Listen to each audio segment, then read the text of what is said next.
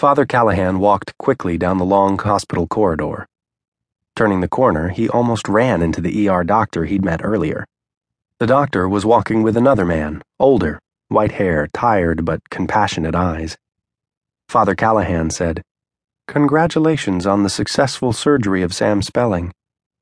The ER doctor nodded.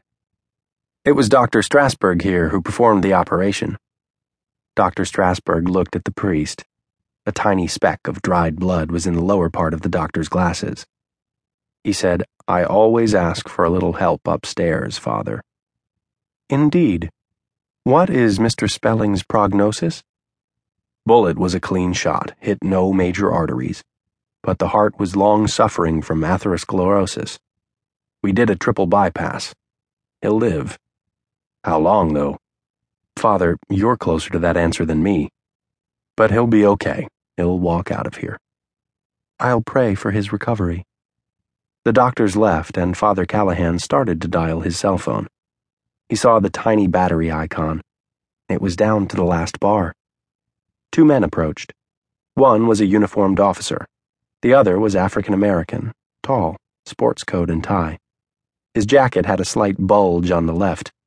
Callahan recognized him from the ER lobby area. "Excuse me, Father," said the plainclothes man. "Yes?" "I'm Detective Grant, investigating the attempted murder of Sam Spelling." "It looks like the offender wasn't successful. The doctor just told me Sam Spelling is going to pull through. He's turned the corner with his life. And our Lord had a bit to do with it." "Then we don't have a homicide, only a shooting.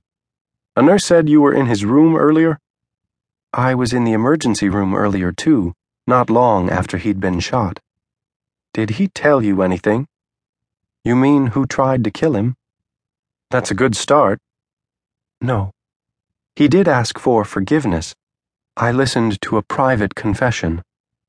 "Might any of that confession lead us to the shooter?" "I'm not a police investigator, but I highly doubt it. His concern was more of seeking God for strength, love, and ultimate forgiveness for his sins." "Did he suggest who might have shot him?" "No." "Father, if you are approached by the media, there are still some TV trucks in the lot. Please, don't say anything that will indicate Spelling is still alive." "Why?" "We don't want the shooter to know he failed." "I can't lie." "I'm not asking you to." "What are you suggesting, Detective?" "Spelling's testimony is crucial in a major trial. If his shooter believes Spelling did die, then he won't try again. Spelling can heal in a safe area and be brought in to testify in a couple of weeks. Working with the Florida Department of Law Enforcement and the FBI, we've indicated his recovery was not successful." Father Callahan was quiet for a moment. "I see.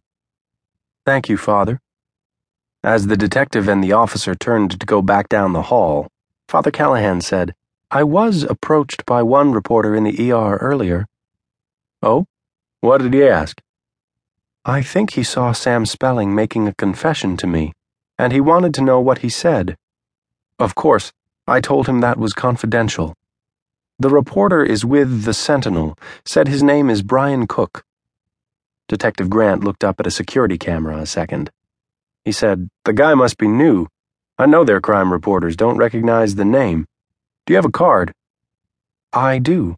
Here you go." "My lips are sealed, Detective. Good night." Father Callahan started to walk down the corridor. Then Grant asked, "Father, there was a Department of Corrections officer posted at Spelling's door. He's not there. Have you seen him?" "Maybe he took a break. Sam Spelling will be in recovery for some time." "No doubt. It's just that Deputy Gleason is here to relieve the guard." "If I see him, I'll pass that along." As Callahan walked down the hall, Deputy Gleason noticed that the priest had a slight limp. The left foot.